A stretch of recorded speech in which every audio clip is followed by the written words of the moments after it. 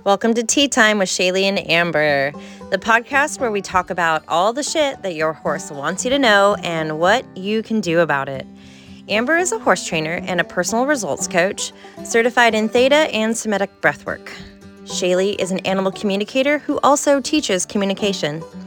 Both knowledge seekers with the intention of sharing that knowledge and hoping that we can encourage the listeners to do the same. Welcome to today's episode where we are speaking with our guest and, obviously, soul family, Katherine Lowry, takes us on her remarkable journey into biomechanics and personal training. And you'll quickly learn in this episode that it goes way beyond just biomechanics. We explore her insights into finding balance, embracing vulnerability, and the quest for neutrality. Come along with us because this episode is definitely one you're not going to want to miss. Hello, everyone. Welcome back to the podcast. Today, we are super excited to be chatting with Katherine Lowry. Thanks for joining us, Katherine. Thanks for having me. Yeah, we love full circle moments around here, and it's so cool that we've gotten to collaborate with you a couple times now. Although we were kind of laughing, saying that you have to live with you in order to truly get to know you, because you are kind of like this quiet, energy that just listens to everybody, and you're like that. You're really good at holding a container for people, and we're like, who is she? And we had to live with you for 5 days to really really get to know you, which was fun. It was so fun being in the same domicile. Mm-hmm. That was a blast.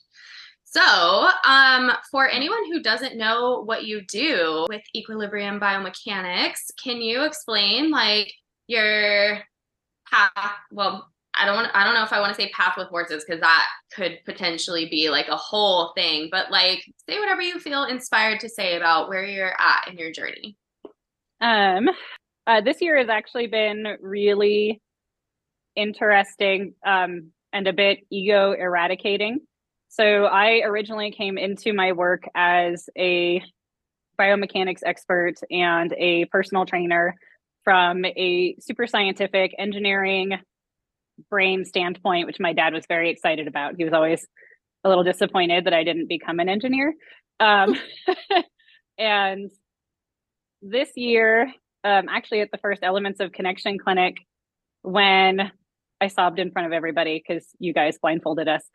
It was good. And then I had to teach, right? So I had this complete meltdown of, you've taken away my vision. And so now all I have is my science, and I can't see.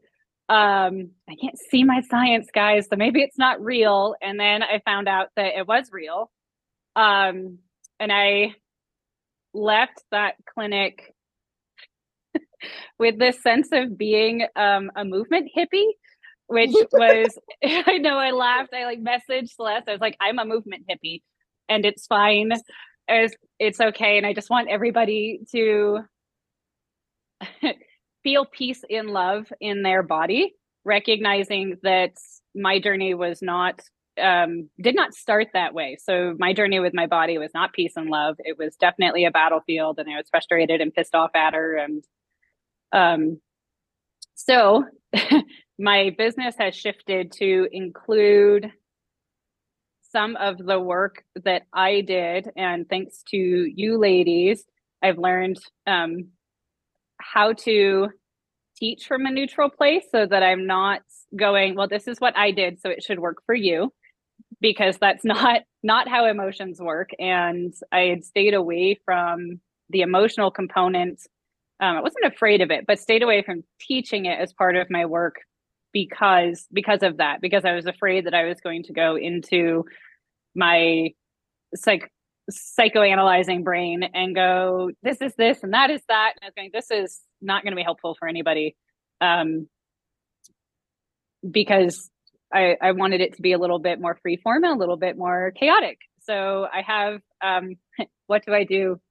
Short word. I go beyond biomechanics is the phrase that I've come up with, which is that I really want to look at teaching the scaffolding. I like it so much. And they're like, it's delicious. Yes. Teaching the scaffolding of the science so that you can come back to it and rely on it when you're like, what the hell is going on? But still look at everything that's beyond that and how you apply it to your day-to-day life. Beyond biomechanics is so beyond. Just love that so much. Because it really is like you explain it as the scaffolding. And it is nice to be able to go, okay, well, I don't know with anything that you're doing. I don't know. Go back to the beginning and just start right there. I do know this, right? So yep. Really cool. I like that a lot. But it reminds me of your and my first collaboration where you came on my class, Amber. We're like, you can always go back to the breath. You can always go back to the breath. And I was so intimidated because you're so good with chaos. And all of my training in breath work was like, okay, we're going to work towards, the exhale being 1 second longer than the inhale. And it's these muscles, which is still super useful and beautiful. And then, so you came onto my class to help us bust out into our breath work.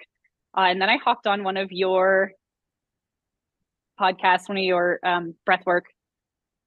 I can't even think of the word now, but I don't know what they are anymore. They mutate every time I do them. They're kind of like a journey. yeah, like a breathwork journey. I don't know what's going to happen, but you're going to be breathing and journaling and probably getting up and like screaming, maybe. I don't know. And it was so good. I was so very pregnant, so very uncomfortable, really struggling with the fact that I had all of these family holidays coming up. And I was like, I can't breathe.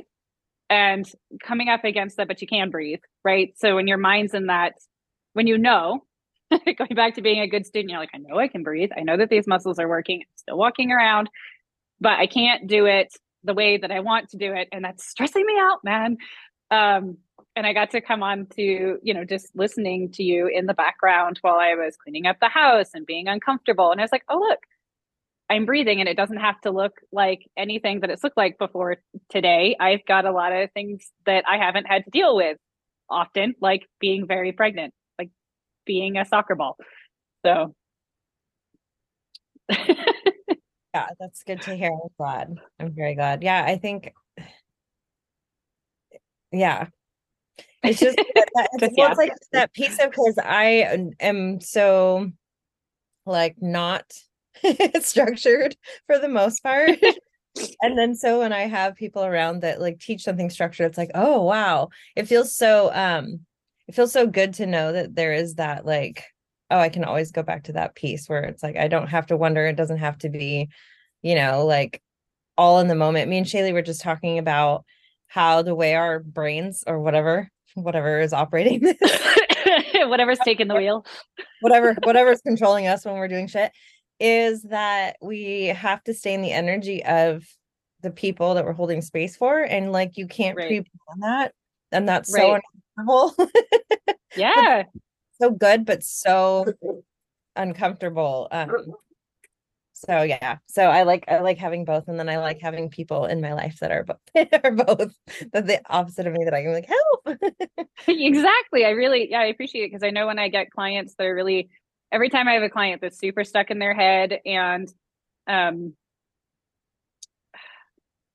phrase that I use for myself is that I'm often educated beyond my ability to like let go and chill. And anytime I'm feeling that way, I'm like, I need some Amber and Shayleigh in my life where I can, be present and let it go and just go with the flow, go on the journey. And, equally as important when you have clients that feel very erratic, to say, okay, here's your 5-step process. Yeah. to find something that feels sort of centered. And I love that we get to collaborate with, like you said, people who feel on that pendulum of kind of opposites, but still connected. I found a lot of value in the structure. I was telling you at this past clinic, I never really got to work with you at the first clinic because I was kind of pulled in different directions. And so it was kind of cool to have like the time to do the exercises with you and stuff. And what I find really cool about that is that I oscillate somewhere between like a very structured person who likes, like I like steps, or I find myself doing little programs that will tell me like where to put what foot or whatever. But then if I do a meditation and someone's like, breathe in for 5 and breathe out, I'm like, I can't do it. I hate it. Like, I need to be able to breathe when I need to breathe.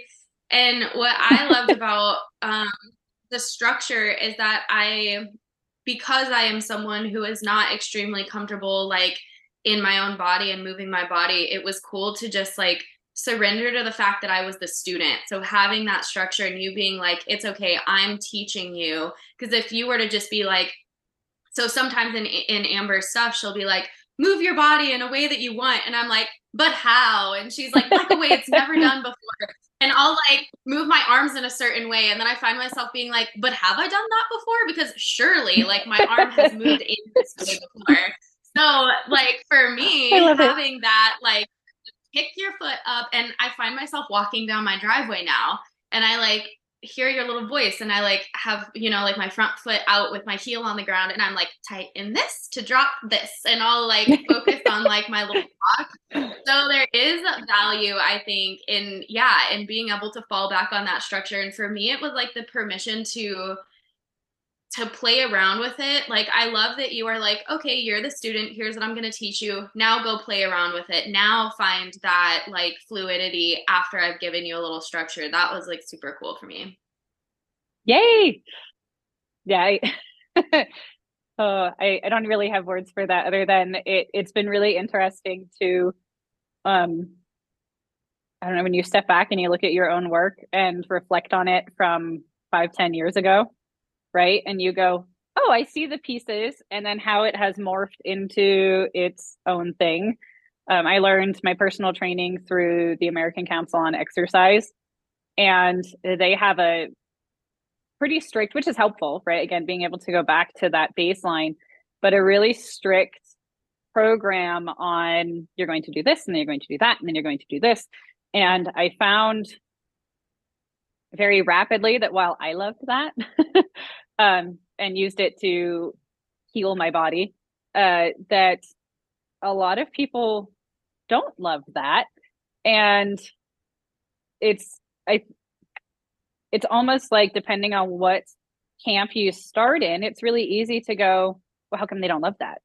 Like, because they don't have to. Who, you want a little bit of all the things. So it's been really fun to do the research and be able to, the things that I get to be really about, like humans heel strike at a walk is not up for debate. It is 100% how our bodies work. It is up for debate at a run, interestingly. But anyway, I totally digress. So as you're like moving into more of this energetic hippie space, how are your online one-to-one sessions? Do you feel like you have been able to tap into more of your intuition and reading the bodies more intuitively, or like someone like Amber or Celeste, who has always been a trainer and putting their hands on horses and on people? It's got to be a transition, right? Like doing distance sessions. The really cool piece with it that has become invaluable now that I've figured out Zoom and how to get it to not be in speaker mode all of the time. Guys, I stumped the Zoom IT team. Like, they were like, I don't know why your thing, you have it, everything's set for gallery, and here it is still in speaker mode. So I just logged in with 2 devices and that fixed it. But anyway, being able to go back and watch the recordings is invaluable, because at some point, our lives go up and down, and our clients have, I think many of us have clients where that initial upward is so steep and so quick, and then life kind of levels out, and then there's a little slump. And when we get into that slump, when it happens, one, not retaliating against it and going, this is still normal, but also being able to go back to the original videos and go, is there a ghost of what's going on here in here? Or is this something that's totally brand new? That's been really cool and helpful. It has been hard to not be able to actually reach out and touch and guide clients like I would at clinics. And I can still be silly and everything else. So I think that that's part of, like, I've had to burst out of my shell and be more vibrant and more loud so that they can feel and see, and I can send them the pictures, like we do with the ponies, and be able to demonstrate that way. So that's been hard. But also on the flip side, I think that that's so much of what helped me morph my relationship with coaching clients was that I couldn't step in and help them. So I had to help them to tap into their intuition first. And so I had to slow down, and I had to, I talked about making the breath the first thing, but then as soon as we got into pelvic tilts and bridges and everything else, it's like the breath went on the back burner. And once I was on the lives, I was like, I don't know if they're breathing or not, because I'm not sitting in front of them watching their stomach go up and down the way, quite the same way that I am when I'm in person. And so I shifted the whole program to go, okay, so now we're going to do this movement, but it's going to be in time with the breath. And we're going to build outward from there and be able to really notice that, which then meant once clients, if their goal is to get into the saddle, we've spent so much time putting the breath at the center of this session that by the time they're in the saddle, I usually don't have to remind them to breathe. I get a little chuckle and they're like, don't forget to breathe. And it just makes me so happy that to go, that's what they need, because I'm not going to be there every step of every day going, don't forget to breathe. And it felt good. It felt very empowering to the clients to give that back to them and not be relying on my eyes. There's that thing with the eyes again, to help them find their strength and help them find their own rhythm within their body. The really cool piece with it that has become invaluable now that I've figured out Zoom and how to get it to not be in speaker mode all of the time. Guys, I stumped the Zoom IT team. Like, they were like, I don't know why your thing, you have it, everything's set for gallery, and here it is still in speaker mode. So I just logged in with 2 devices and that fixed it. But anyway, being able to go back and watch the recordings is invaluable, because at some point, our lives go up and down, and our clients have, I think many of us have clients where that initial upward is so steep and so quick, and then life kind of levels out, and then there's a little slump. And when we get into that slump, when it happens, one, not retaliating against it and going, this is still normal, but also being able to go back to the original videos and go, is there a ghost of what's going on here in here? Or is this something that's totally brand new? That's been really cool and helpful. It has been hard to not be able to actually reach out and touch and guide clients like I would at clinics. And I can still be silly and everything else. So I think that that's part of, like, I've had to burst out of my shell and be more vibrant and more loud so that they can feel and see, and I can send them the pictures, like we do with the ponies, and be able to demonstrate that way. So that's been hard.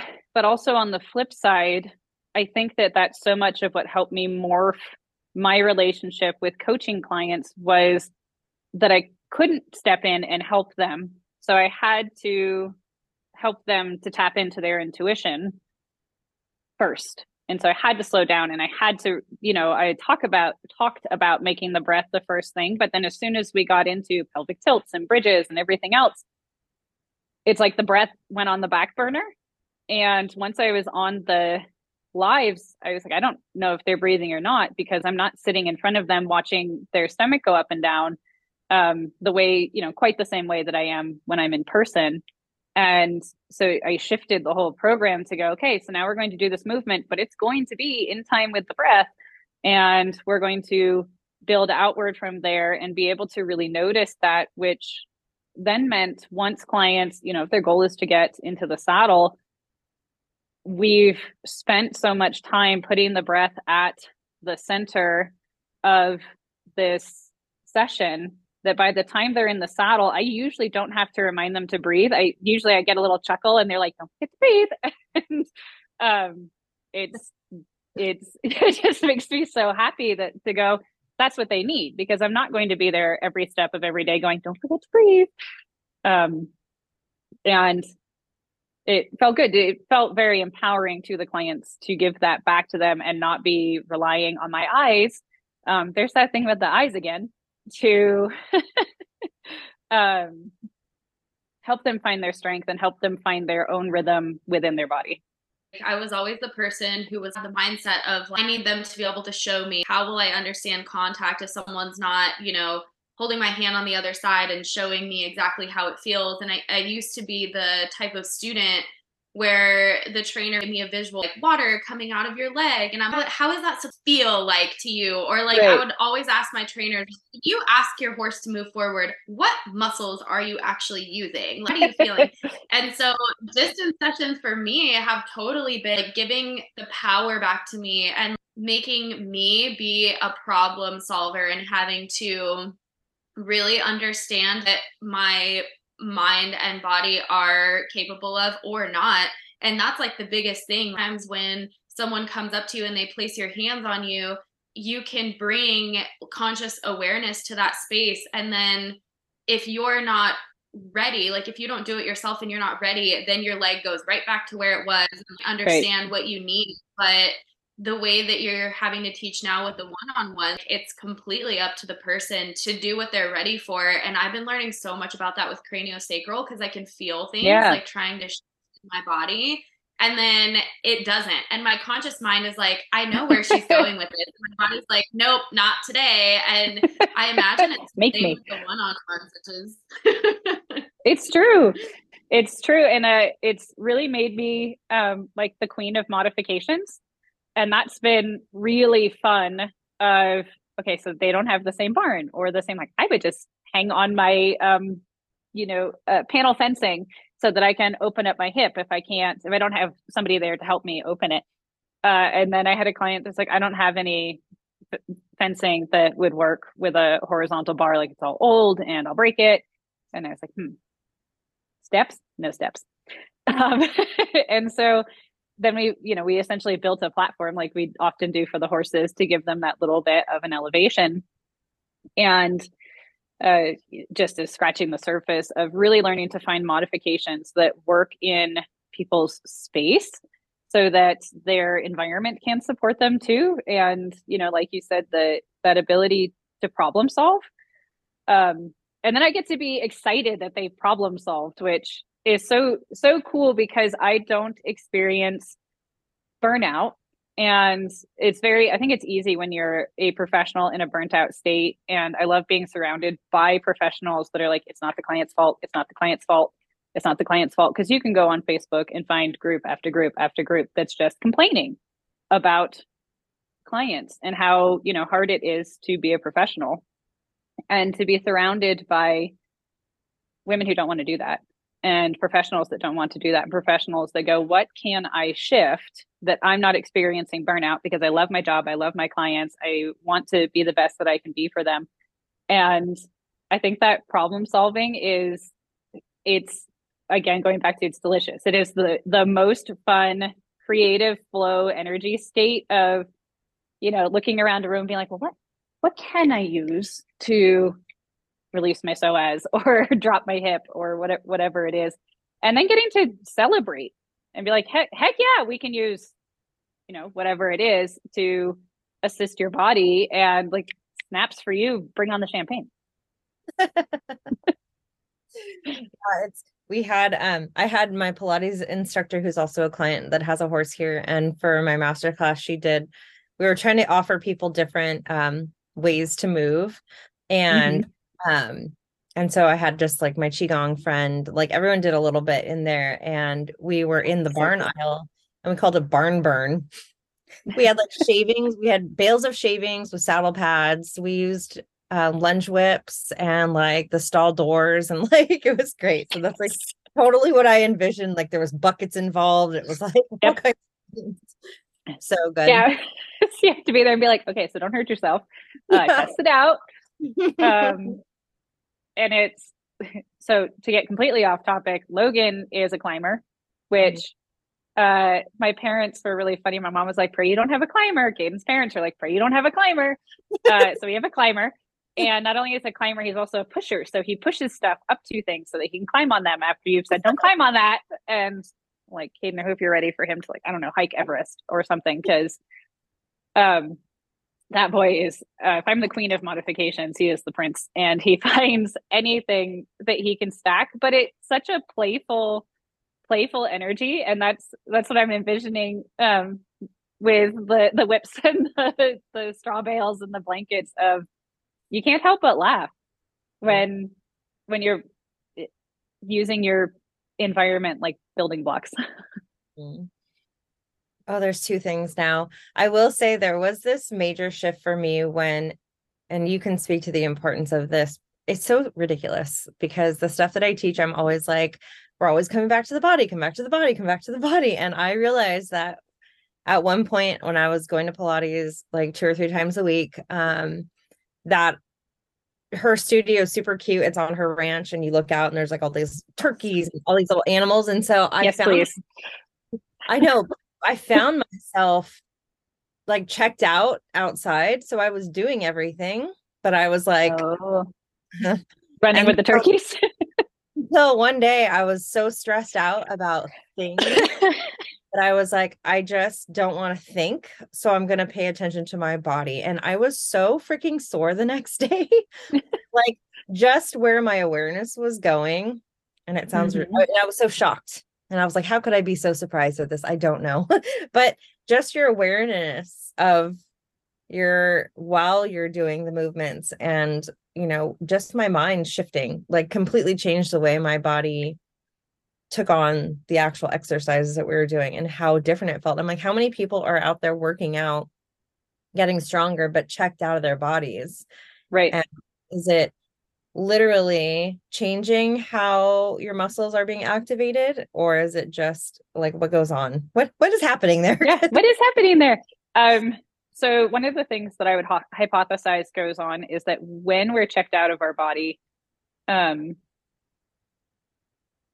we're in our compensatory mechanisms, right? So our body's just going through its automatic processes, and we're not catching those, which allows us, like the reason the compensatory mechanisms are there is so that we can sort of kind of do whatever it is that we're there to do and think about whatever else it is we need to think about. It's the beauty of being human. So we can hold both of these spaces at once, but we don't have enough time, many of us, to come back and go, okay, brain, sit in the back seat for a second. And I really need to embody myself so that I can catch that I prefer to use my right arm for everything.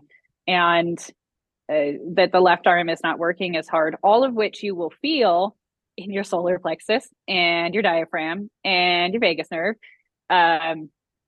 And your ability to, I call it the mental stream of consciousness, right? That ability to have things just kind of float by, like the turkeys out in the field, but not go be with the turkeys out in the field.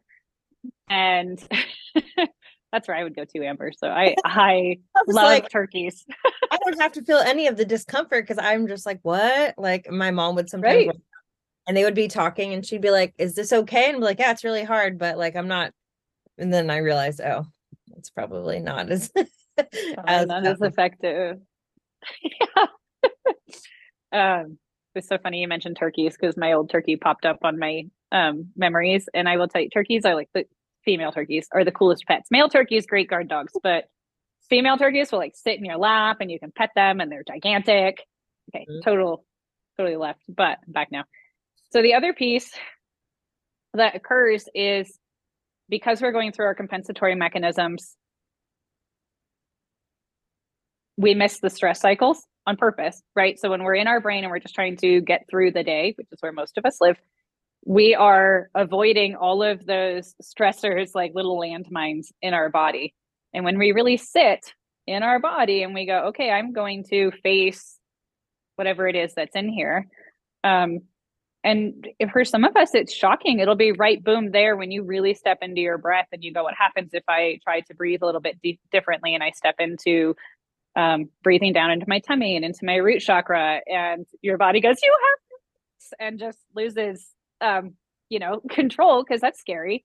Or as you work your way up, through the breath, starting lower and then bringing it up. At some point, you may find an area that catches. And usually in those areas that catch is some incomplete stress cycle. And ideally, or that ideally is the wrong word, but the way that I look at it is if you're working within the scaffolding and you can maintain your breath and you can face that stress cycle and stay the course of whatever the goal was, whether that was bridges or maybe it's just breathing, cool. You can stay there. But if you find yourself running away from the mental stream of consciousness, you get that adrenaline rush and you really feel like I have to get up and move to complete this, you're going to bebop over into your work, Amber, right? And start getting that body moving so you can close that cycle. Don't sit there and force yourself to be like, okay, I'm stressed and I'm having a panic attack now, but I can be very still and panic because I am such a good human and I have learned to do this. No, let that go. Light it on fire, get up, move around, tell people around you you're having a panic attack if you want to, and let your body actually complete that cycle. Yeah, I had everyone has like the reason that they got into the work that they're doing. Yeah. So do you have a story I do. that you want to share around that piece? Yes, I will. This is like such a good time to reshare this story because I got to shift it. I'm going to share two stories. Okay. The first story was that I was a budding trainer with a booming business. I was starting to get horses to compete. We were getting horses qualified to go to bigger shows and starting to look at nationals and really building my personal show team and clients' show teams. And then I had an accident, and the initial accident broke the transverse process off of my L3, which I will tell you, they tell you is a really simple injury, and they go in and they do the x-ray and they go, you pop this thing off of your vertebra and you can leave. And except that I could not move. And if I attempted to move, I would pass out. So thankfully my mom was there. And this is one of the few times in my life that I got to see my mom go full and complete utter mama bear. Because one, I was briefly paralyzed, which scared the shit out of her. And then we get to the hospital and they're trying to send me home. And while I can finally move again, I cannot sit up without puking and passing out. So I come to and I swear the ceiling is black. And my mom is like energetically got this doctor picked up by their throat and saying, you will find her a bed right now. She is not going home. And in the middle of the night, my night nurse comes in. So it's at the shift change. And she asks how I'm doing and, moves back my robe, and my 8-pack abs that I had at the time are just locked. And I got to have a nurse get mad. And basically, I got to hear her chewing out all the other nurses and the doctors and da-da-da. Why the heck is this girl not on a muscle relaxer so that her abs can stop protecting her spine and hopefully she can start moving again? So got on a muscle relaxer, went home, went through the healing process, and just never felt right again, and my doctors waved it off as I was getting into my mid-20s and I was a horseback rider. So the fact that I was losing all of this physical capabilities that I had was just par for the course of being an equestrian. And I said, okay, I'm only in my mid-20s. There's people going to the Olympics in their 60s. I think that maybe we're jumping the gun here and we have a data point that says everything was great and then this happened. And so go away, bug. Shayleigh,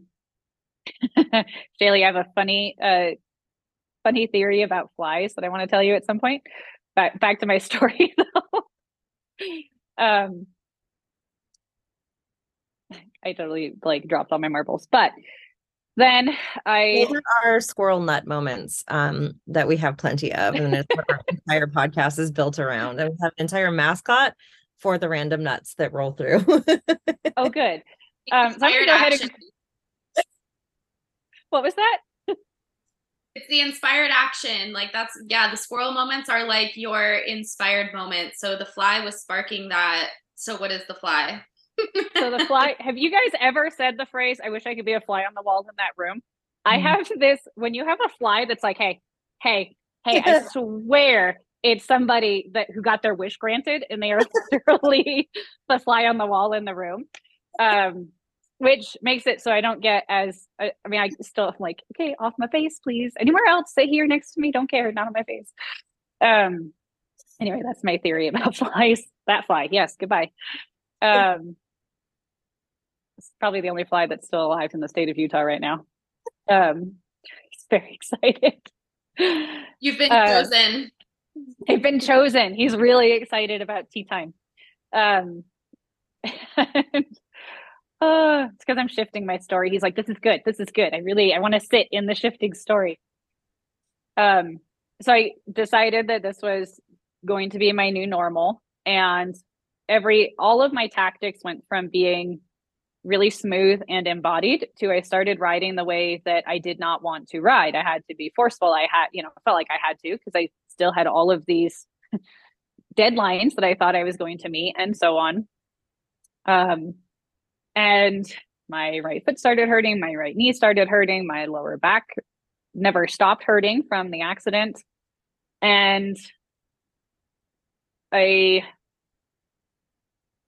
couple years later, I don't exactly remember the timeline, at some point later, I then suffered a second accident, which was the one where I accordioned myself into a tree limb. And I had 5 crushed vertebra plus my prior injured vertebra. So I had 2 in my neck, 2 thoracic, and 2 lumbar, and non-displaced. Came out of that with a massive migraine, and I had physical therapy. Once I just started to degrade really fast. So I had that accident. Within 8 weeks of the injury, I was using a cane to walk. I was incontinent. I had this migraine. I remember walking into my chiropractor and saying, I need this fixed. And I don't care if I have to sign a paper that says I might die on your table, but I cannot do any more time with this migraine. And thankfully I lived through the adjustment. It was a very brave chiropractor. He was very gentle and so on. But I really thought, okay, I need to figure out another way to be around horses. And so I stepped more into the body worker role and more, it wasn't even more into the instructor role. It was less in the trainer capacity. And the cool thing about that was, again, my students learned how to modify their behavior and took their power back, because when their horse was struggling, I could not hop on to clarify anymore. I had to learn how to guide students through those rides, which was beautiful. I learned so much more about equine body work, and my doctor told me that I was going to end up in a wheelchair, and that was very scary. And I did go back and I said, if your goal is not to get me on the back of a horse, then you're not my doctor anymore. So he sent me to physical therapy. And my physical therapist said, you need to not lift anything heavier than a gallon of milk. And I retaliated against that. And I said, that's a load of bullshit. When have any horse girl ever listened? Don't lift the things. Right? Exactly. So I sort of did the things minus that one, and did not get better, surprisingly. And then I met James Shaw, who does Ride From Within. He's a Qigong instructor. And at his clinic, first off, the beauty of Qigong and the movements and the relationship to the body as the place in which you inhabit and less as the machine that you make do the things. Like, we're not bulldozers, actually, apparently, was beautiful. So that was a beautiful shift from the clinic. But the other piece from the clinic was he told me I was a really good fake. And the cool thing about that story was that he was the first person we were working on the ability to receive energy. And my body, and you guys see me do push hands. I really struggle with receiving energy from humans. Like, a horse wants to give me energy, I'm like, yep, I can do that all day long. Human being wants to touch me, and I'm not the instructor. No. Soul leaves body. And so he felt that, said I was a really good fake, and said that I have something very wrong in my spine.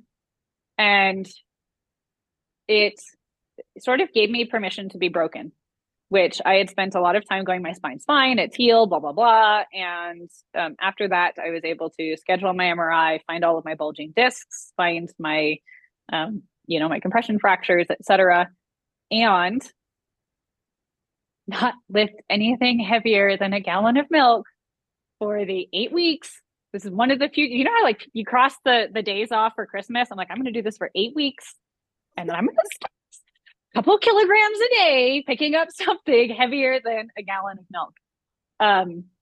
At the same time that I started my personal trainer certification. So the discipline that came with that, and the fact that I could step back and go, wow, that actually did make a big difference. And that I had to ask for help. You, I'm just kidding. Yeah, I had to ask for help. The flakes of hay all weighed, I swear, the universe and my ancestors were like, sit down and accept some help. They all weighed 7.5 to 8 pounds. And I was like, am I doing this or am I not doing this? Doing it. 7 pounds is the limit. And so I asked for help, and I hired feeders and muckers and all of the things that I was like, I can just be a stall mucker and a barn manager and still coach the show team and da da da da. And I sat back and I accepted help.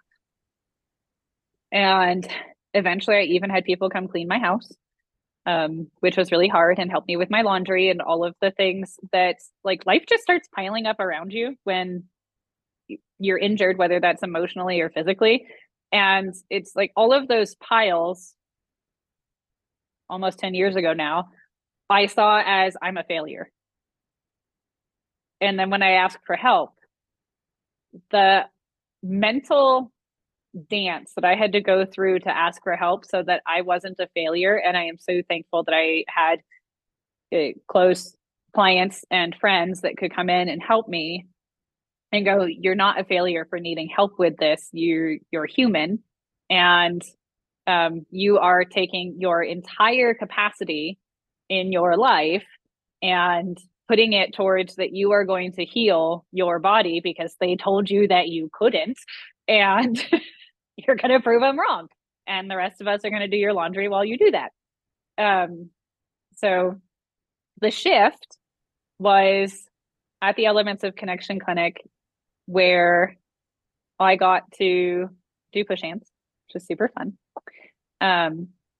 And so Tara helped me with my push hands and worked on receiving, and she was able to fulfill that instructor role where I felt really safe, which I totally feel you, Shayleigh, on the, like, I need instructors that I can trust, because I'm such a good student that I'm almost a bad student because I step out of my body to be a student.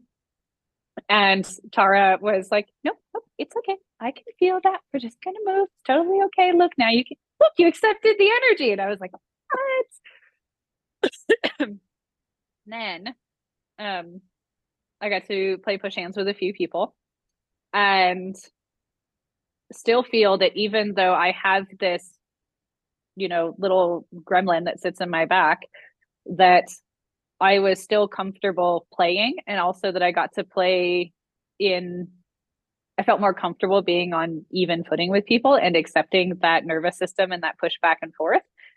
And then we did our session with Copper, and you and I were, you were like, he says this. And I was like, and your body says this. And he's like, yep, absolutely. And I was like, I am not a fake. You are definitely not a fake. It was really cool to work side by side. And like, oh my gosh, I feel so lucky to be a part of this conversation. This is so fun.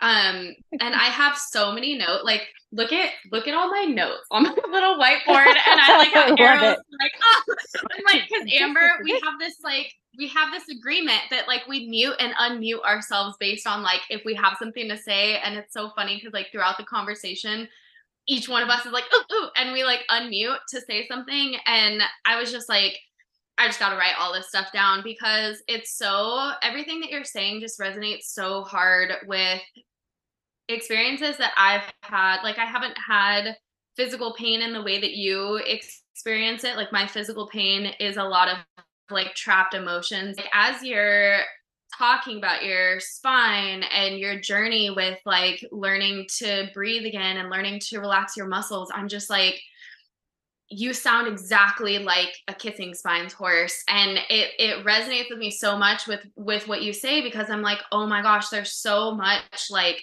fear of pain, and there's a disconnect with people who are like, I'm really happy to have this conversation. I just want to like shout this from the rooftops, because there's so much fear when it comes to riding. And it's interesting to me how people bulldoze their horses through their own fear. And I'm thinking of a situation, and I'm hoping that you can shed light on this through your own experience, and maybe you already have, but I have this person who I've been speaking with for a while, and for some reason she's the first one that comes up to me because she's had similar incidents. Like, her body almost ended up in a wheelchair, and she's had a lot of spinal stuff going on, and the way that she talks to and about her horses are through a lens of fear, and just see it from the outside looking in. Why are you resisting the contact? Why are you this? Why are you that? And I think there's so much to be said about recognizing that, and recognizing, especially like when we talk about connection and you're talking about the push hands. Horses with spinal issues, or as I've been learning in theta healing since I've been working with Amber, like anything with the spine or the skeletal system usually has emotions around feeling unsupported, or feeling like they like are just unsupported in some way if the skeletal system is like failing, so to speak. And I find that horses with kissing spine, they feel their inability to support their own body without, tightening the abs or whatever. Right. And they also feel unsupported by the person, because because there's this belief that if you don't, quote, work a kissing spines horse in a certain way, they're going to fall apart. And there's a lot of, I don't know why it is with kissing spines, if it's like the protocols or what, but they get like bulldozed through their emotional and physical capacity to actually do the work. So when you were talking about like, not being in your body and being the student, like that's exactly them. And I was like, oh my God, you sound like a kissing spines horse. So I'll leave you with that, and then I'll continue on with my notes. Side nut is that the funny thing about that is that we're talking about like when the nuts come, and like, and I always can tell when Shayleigh's got a lot, because her eyes go down and she's like, taking notes. She's taking notes. Okay, go on. Sorry. I love it. I also have notes. I'm like, I want to make sure I come back to that. So kissing spine horses. Yes, unfortunately they get bulldozed. And I remember being at a clinic last year, and I've been really thankful because of Celeste's work and the work that you guys are doing to shift the way that we interact with emotions in the equestrian community, that this year has not been so hard. But last year, I remember when I took a break from clinicking because I had a clinic that was just kissing spine after kissing spine after kissing spine, and having to give owners permission to slow down and not stop, which is the other end that I've seen. We're like, well, the horse has kissing spine, so put it down or give up or da-da-da-da. And I basically halted the clinic to say, kissing spine hurts. Like, I can tell you, it hurts like a son of a bitch. And you can support it. And you have to go slow at the rate that the body says. You're probably going to have to work through all of the peeling back the layers of the onion to get to your horse might be angry. Your horse might be understandably fearful, which is no different than the unlearning that many other horses are going through and humans are going through as we go. I spent a lot of money to learn this method for training horses, and it doesn't work, and it bulldozes them, and it's terrible. Like, yes, be angry about, go explore whatever is hidden in that cycle of being trained to push horses past their limits, and being pushed yourself past your limits. You talked about fearful riders, and I'm very fortunate. I was a very, very stupidly brave rider when I was in my 20s and even into my mid 20s. But when I had to lose all of the muscle and the compensatory patterns that I had to get to whatever the root issue is, same with kissing spine horses, we have to find out what compensatory patterns what's safe to let go of now. And then can I start to rebuild, or do I have more that I need to let go of? Once I lost all of that muscle, even my mother's super smooth, super gentle, couldn't buck off a fly if she tried. Believe me, she tried. She was just so ridiculously smooth. Scared me. And she didn't scare me, right? And I was very thankful to recognize and be able to step back and go, I am not afraid of Abby. There is no way that I am afraid of Abby. I have hopped on this mare bareback with a rope around her neck with no business and like kicked her just to see what would happen. I am not afraid of this horse. And I am afraid of the pain. I am afraid of the loss of stability. I'm afraid of falling off again because I don't know what that's going to look like. And giving ourselves and our horses permission to full stop and decide for ourselves if we're going to continue. And the hard part for fearful riders is if you have a horse that needs to be supported through their fear, and you have fear that you cannot support others in, you may need to very briefly, not part ways, but have a support system where you have a horse like Abby. I know I'm not afraid of Abby. I also, trust Abby. And I could get on her and do my breath work, which took a bit. I'm up there going, like, literal panic attack because I am sitting on a horse. And she could support me through that because she didn't care. And then she took a step and I sobbed and she didn't care. And during that time, my horses that would have cared, my horses that were more sensitive to that and could not hold capacity for my fear, were either being worked on the ground, were turned out and enjoying their super free horsey lives, or they were being worked by somebody else so that someday we could, with knowledge and awareness and to the best of our ability, bring each other together with a support system that we built. So looking at the kissing spine horses and their fear, the spine is tricky. What protocol works for one kissing spine horse is not a blanket, you give it to everybody and it works for everybody. It depends where the kissing spine is. It depends all the other compensatory mechanisms, what nerves have pressure on them, and what other emotional trauma or training trauma may be in there, that you're going to have to work through all of that and safely. Yeah, it's such a big topic and we could go on so long about kissing spines, but I'm going to divert just a little bit because it's so interesting to me how I feel like fear. So this is just in my experience, like as an animal communicator, that fear and forgiveness go hand in hand, and being able to, and I'm speaking more recently just because I have this this client that I want to help so much, and I just keep thinking about her. And her horse is like, you have to forgive your body for not being able to do the things that it can't do anymore. You have to come to a place where you just can't be in denial. You have to forgive those things. And then you have to forgive me for only being able to support you so far in this journey. Like, I don't understand the depth of your pain, and you will never understand the depth of my pain. And we have to come to that agreement.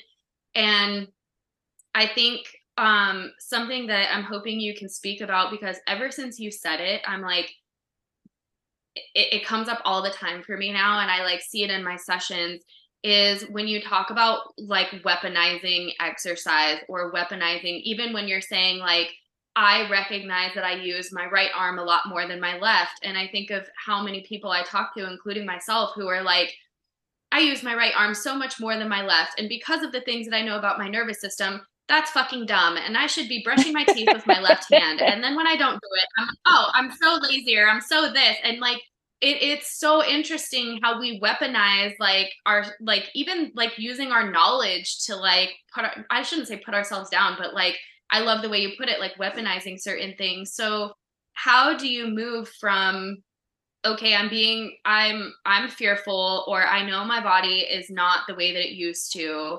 I'm going to forgive my body for not being that way. You're in the acknowledgement phase. And as you're moving into movement and into this new space, how do you navigate the piece of, I should say, like attempting not to weaponize like the exercises? Yeah. I do want to circle back because I don't want to lose it. Your connection of fear to forgiveness is so like profound. I'm just steeping in it at the moment. And that I think that acknowledgement being connected to forgiveness in order to ask for the support you need, that was the hardest part, right? Of asking for support is you have to acknowledge that you need it.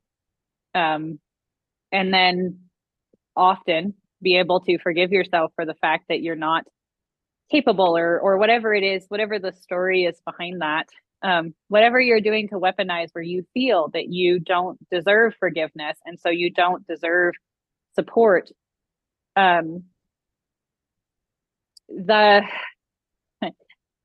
intrusive thoughts are my weaponizing, right? And that I can do it, and I can step out there, and there may be some little thing in my river of consciousness that goes by that's like, you suck, you're not strong enough, you're fat, whatever it is, and I like watch it float by on the log. Why would you say that? That's my friend you're talking about. And it took so long to this year, and I'm sure it will continue to get deeper, to one, find a way to sit with my mind and my body. So my meditation practice, and where it started, because I had a lot of time sitting around when 7 pounds was my maximum. It's my lucky number. And to sit there and go, okay, these negative thoughts that you were thinking are not helpful, right? I had to take it all the way back to if A, then B, because that was a neutral conversation. The thoughts aren't neutral. The thoughts are terrible. But I could sit down and go, what is the neutral piece to this? How do I get from, I need to work out to lose weight? Huge weapon. One of the number one weapons in the exercise world. Yeah, right? I feel it. I embody this sometimes. And then the other one is like, we'll make it about positivity. It's not your weight, it's how fit you are. What if we just move so that we like movement? Let's try that. Let's start with that one. And so being able to sit down and go, what is it? What is it? Why am I weaponizing? And I think this goes back to that pendulum exercise that we were playing with of, yes, I was like, we made it. I knew we would get here. It's like, we're not even going to say anything. I know it's going to come around. I can feel it. It's going to come. It's going to come. So this is, you're asking, how did the pendulum exercise get born? This is how. Because it gave my brain the ability to come back to neutral. And I could recognize that so many of my habits and the reason that I could not support myself, it's not that I wasn't getting anywhere, but I did not feel more supported. I did not feel more at ease. I still did not like myself. All of these cycles that were just building and building and building in my body, which I had to face because I had to ask for help.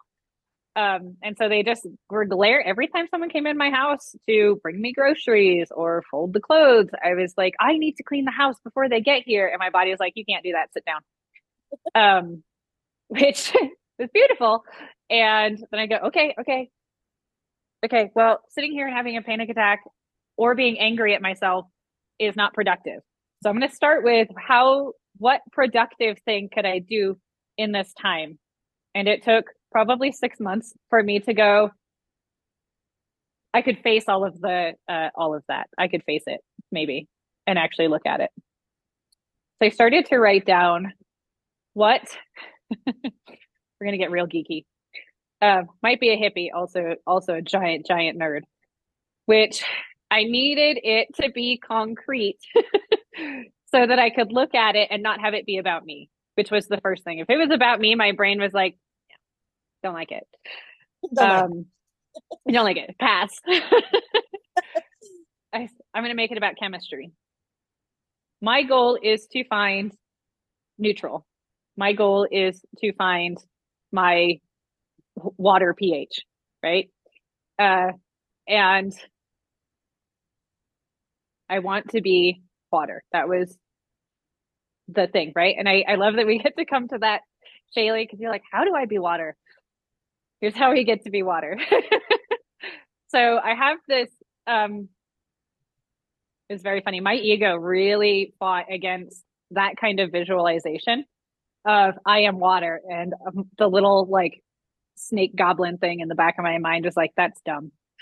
I was like, hold up, hang on, we're gonna make it about science. Shut up. Drawing a picture for you. I have an acid and I have a base.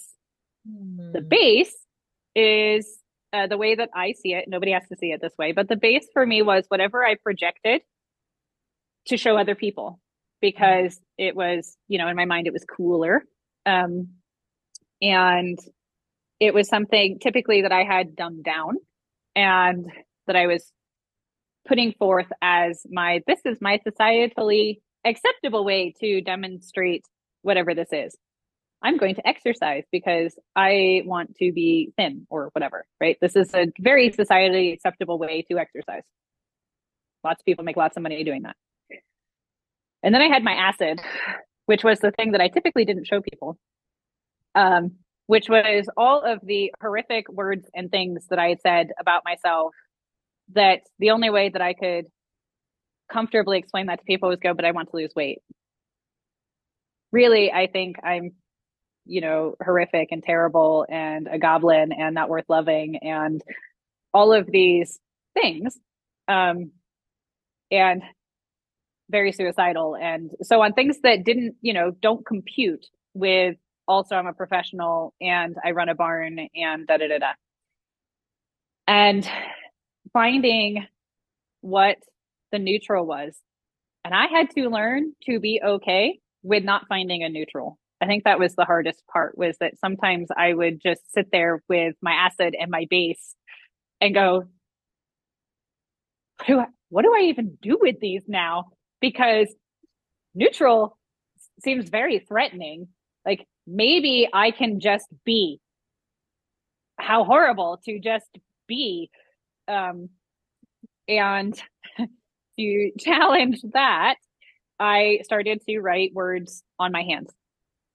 And I would pick something that I could embody for the day that wasn't necessarily positive because I couldn't be positive because I'm not beautiful, and all of these other horrible things.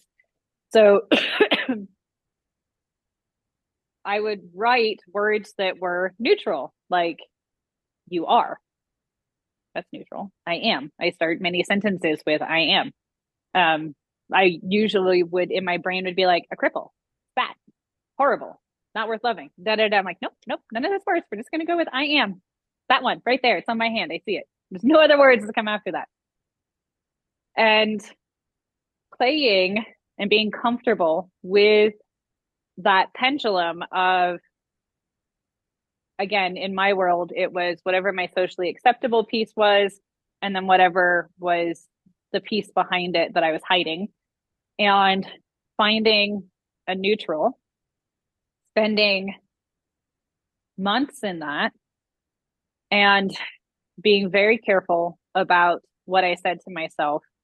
And I would stop moving when I caught myself saying something negative. And or the other one that I would do is I would say something negative. I know that that's not the right thing that I should be doing. So I'm going to switch it out for something super nice that I've done, right? And so now I've become this super, super giver of all of the things and all of my capacity and all of my life. And being able to catch the desire to do both of these things, breathe through it, come back to my neutral statement, and then walk forward. And over time, I trained my brain to not go to these extremes, and that I could sit in that neutral. And then, curiously enough, a lot of the inflammation in my body went away. I did not change anything about what I ate because I knew, I was like, if you start changing what you eat, you're going to start eating less, and then you're not going to have enough energy. Like, you've done this since high school. Let's not go there. So you're not going to touch your food. You're not going to count calories. I got rid of a lot of mirrors in my house. As I was like, every time I see a mirror, all I see is something negative because I'm not the trainer that I feel like I should be at this point. I should be showing at nationals. I should be, my horses should be further along, blah, blah, blah. And over time, I caught my brain even getting a little bit positive. You're like, oh, I feel my body feels good today. I've done a good job taking care of her. And once that started happening, that had such a peaceful snowball effect of just, it felt good. And there was that sense of ease. And I could now interact with food from that place of, okay, I can choose something that's a little bit healthier because now I can feel what foods give me inflammation and what foods don't, because I'm not inflamed with all of my hatred for myself. And now I can take better care of myself. And then I start to feel better. So I start to move more. So that whole initial goal of taking exercise so that I can become thin and beautiful and blah, blah, blah, my whole relationship with exercise changed to, I just want to feel better in my movement. And I could catch things like, ooh, my arm moves a little bit more this week than last week. Hell yeah. I think that answered the question. I'm very distracted. My little whiteboard is an entire new set. And I'm like looking at the time and I'm like, oh God, I know Amber always keeps us on time. So I gotta be really fast and pick most sure bullet points. But that it's just so wild too, how hard it is to find the neutral. Like that exercise really fucked me up, and it continues to fuck me up like on the daily, where I like find my pendulum and then I have like anxiety about the neutral, and I'm like, it's fine. Like you don't have to find the neutral right now. Like the awareness piece is how it starts. So that exercise was so fun. And something that Amber has helped me with too, with those intrusive thoughts, is like, she'll be like, clear, cancel, delete. And she has like a hand movement that she does too. And so I do that now. Like I find the intrusive thought of like, you can't sleep in this morning, you lazy asshole. And I'm like, clear, cancel, delete. Like my body knows what it needs. Exactly. So, yeah, I feel like, yeah, exactly. It's like such a thing. I'm going to so circle this back around to horses because so when I think about it from like a horse's perspective, because I can't not, right. First thing, so like going back to what we were talking about, where I feel like people are always like, I want to put my horse first. And if it's something to do for my horse, then I'm happy to do it for myself. But the reality is, and I've been learning this like hardcore over the last like year and a half, is like, you can't ask your horse to do something that you will not do for yourself. Like you have to do it for yourself first. You have to experience it for yourself first. Otherwise, you can't provide it for your horse. And if you think you're just shitting yourself. Like you're just prolonging your journey by like trying to be. And another thing that kind of came up for me is you said it's okay to be broken. And that's something that my horse actually told me in a conversation that I had with someone the other day. Like, you have to be able to see me as I am. And I was like, well, I kind of see you as broken right now. And he's like, okay, so be it. Like, if you see me as broken, does that give me permission to just be as I am? And I was like, yeah, it kind of does. And it makes me think of how many of us are striving to like, quote, fix our horses. Like, there's never permission to be. It's always like, how can I be better for my horse? And are we even asking our horses, like, do you want to be better? Do you want to fix this pain? Are you ready to change this? Like, or have I ever even given you permission to be? And that's something that I've been really sitting with over the last week and a half with Kip, is like, have I really ever given you permission to just be where you are in your body? I don't think so. I look at you and I look at your feet and I'm like, oh, I should probably trim your toes back. I should probably do some more exercises. I should probably do this and that. And so the it's okay to be broken. I had to mute myself because I literally had to squeak out an actual laugh at the universe just being like, here it is again. Don't fucking forget. Like, your horse has permission to be broke. And it's not that he believes he's broken. He knows that I'm in a state where I can't see him other than what his body is in my own perception. So I just have to, like, it's not that he's seeing that within himself, but I'm seeing that about him. And he's just like, all right, sit with that for a minute. And if that's what it takes to allow me to just be where I'm at. And I feel like there's a lot of, there's a lot of, and I think that kind of goes back to like the societally acceptable way of being, and breaking away from that, because I know that my little hamster will be like, well, if you have like you have 5 horses and none of them are rideable right now, and like you're a communicator and you should be able to like, know all.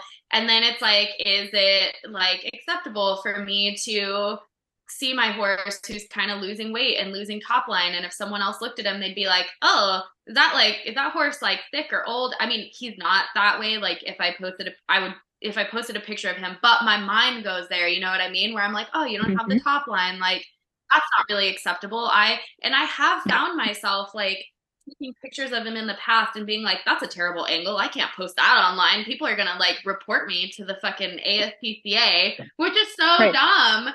And I think it's just like a reflection of like the things we say and like not allowing ourselves to be. And if we don't allow ourselves to just be where we are, find that neutral, we can't allow our horses. And it's this vicious cycle, which is why you really fucked me up. You really did. I'm so sorry. I'm grateful. Not sorry. Grateful. Grateful that we get to do this. And it did. And I was shocked going through, because I thought I had pretty good control of my mind. And the truth is I do when I have an external focus, or when I had one.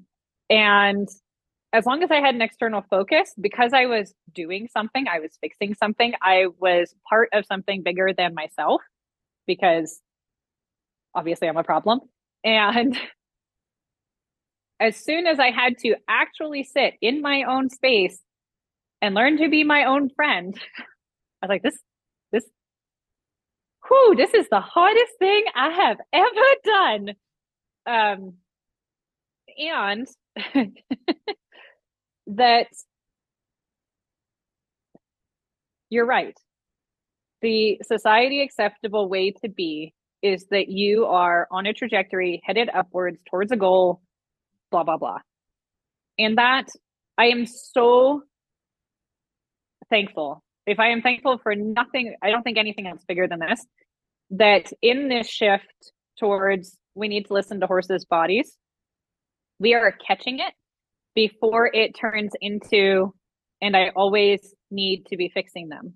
Because I do think that there was that big shift because that's how our brains work, right? If they're not all okay, then they all need to be fixed.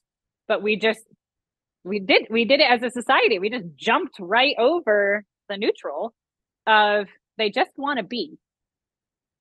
Let's start there and pick tact, and we just want to be too, right?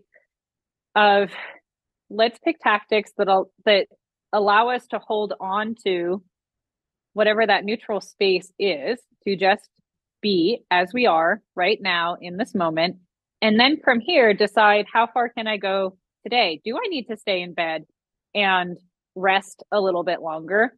Or do I actually need to get up and go feed the horses because Logan's going to be up historically in 15 minutes and the horses really like to be fed before the little man gets up?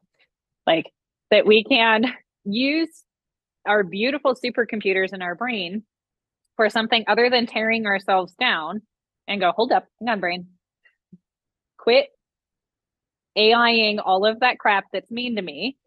And let's come back to what actually is it that I want to get out of today? What do I want to get out of this year? Is that feasible? What steps do I need to take? What pitfalls came along the way?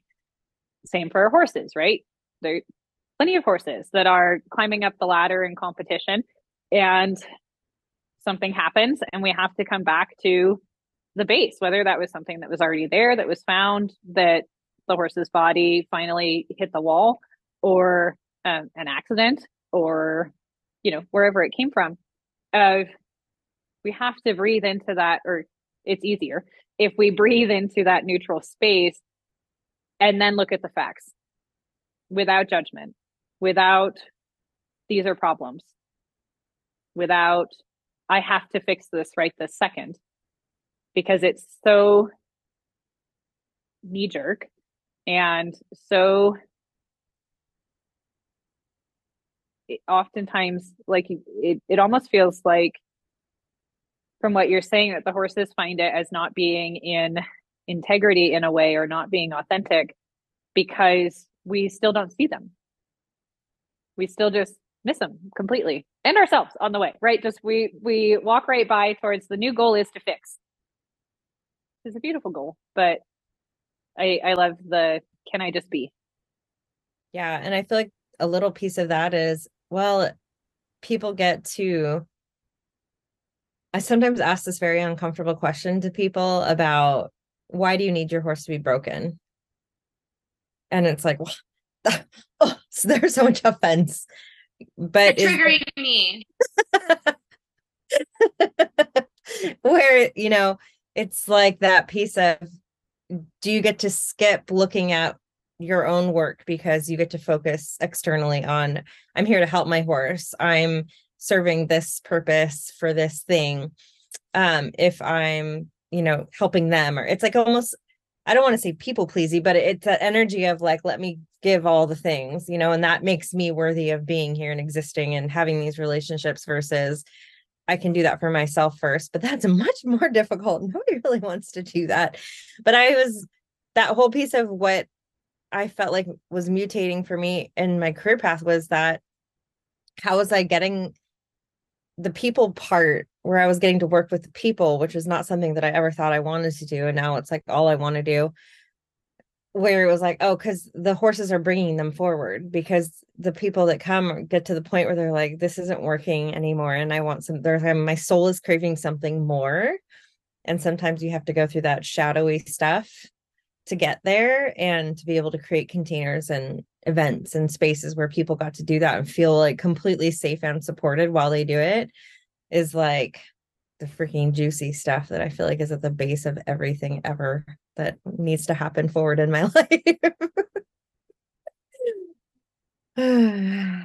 Are you It is nice. No, I'm not complete, but I'm I gonna was gonna force go, myself to feel complete because I know you don't. But I feel like if we ever at any point continue to, I think Celeste's podcast was like 2 hours or something. Like we just cannot all of, because we know each other all so well. And I think it's like, it's little mini reunions when we get to hang out. So we just go on and on. Katherine has a timeline that she told us that I'm gonna respect, and I'm going to respectfully bombard her with things privately later on in the day. Perfect. Message and I can't wait. Is there anything else you want to share, Katherine? There is. It was really funny. So I when I was thinking about hopping on today, and as my brain's like going like 60 different directions at once. So I'm just going to say the quote. Like this quote popped into my head as I was walking up the stairs, and they said, this is the piece that I want to share, which is, I think we've all seen the quote that is the man in the arena, right? And it's this beautiful quote about, because you're in there and you're doing whatever the work is, you're actually embodying it and you're living it, and you're not just theorizing about it. That quote, every time I hear it in my head, what my brain does, because it's beautiful and it's friendly now and we're on good terms, is the man in the arena should be in their body. And so often the body is the battlefield, and we're fighting ourselves and we're fighting our needs and we're fighting that ability to just be and not feel threatened and vulnerable there. So we run away from it. And so then we're not in the arena, right? You cannot be in the arena with your horse if you're not in your body. Your body is in the arena. You aren't. You're in the future somewhere, or in the past, or with the turkeys. I was gonna go with turkeys. With the turkeys.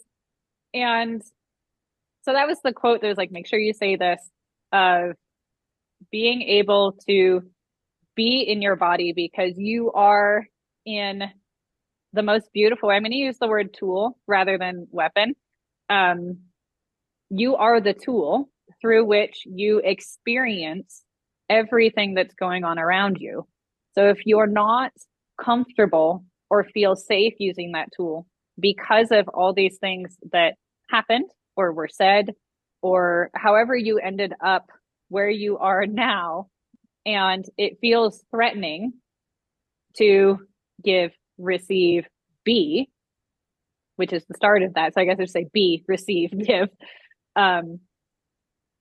That's where we need to start, because otherwise our data points are tangent to where we actually are, because they're not coming from a present and embodied space. Yeah, so good. The little period right on that podcast. So if people want to learn more about you or work with you, how can they find you? Well, I should have written that down first, because no, I did have the thought where I was like, oh, I didn't tell her that we do that at the end, but I can also put it in the show notes after so people can find it too. Yeah. I have a Calendly page, and I am in Celeste's masterclass as well as on the Mighty Networks. And currently those are the best two ways to reach me if you're wanting to book a session. That said, I do have a Facebook page for Equilibrium Biomechanics, and I do also have my personal Facebook page and my email, which is Katherine@equilibriumbiomechanics.com. So, feel free to shoot me an email. And next year, fingers crossed, I'm going to be launching a new course where we dive more into what relaxation and embodiment, combining the emotional aspect of being human and the physical aspect of being human. So that's my goal, that I get to relaunch just that phase of being human and build from there. So I'm looking forward to it. Yay. Yeah. So fun. Okay. Ta-da, we did it in only an hour and a half. I still think that's a win.